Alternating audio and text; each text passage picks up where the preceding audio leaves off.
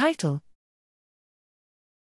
In vivo tracing of the ascending vagal projections to the brain with manganese-enhanced magnetic resonance imaging. Abstract: The vagus nerve is the primary neural pathway that mediates the interactions between the brain and visceral organs. However, it is incompletely understood how the vagus nerve sends bodily signals to the brain. Here, we explored manganese-enhanced magnetic resonance imaging, MMRI, for in vivo tracing of vagal nerve projections to the brainstem and assessing their functional dependence on cervical vagus nerve stimulation. Manganese chloride solution was injected into either the left or right nodose ganglion.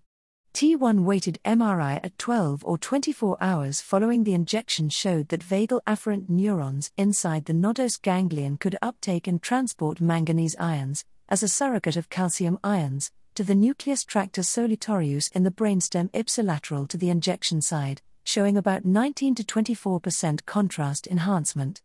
4 hours of vagus nerve stimulation further promoted nerve activity and resulted in greater contrast enhancement of 40 to 43%. These results demonstrate the feasibility of using MMRI for structural and functional assessment of vagal afferents and their influences on brain activity.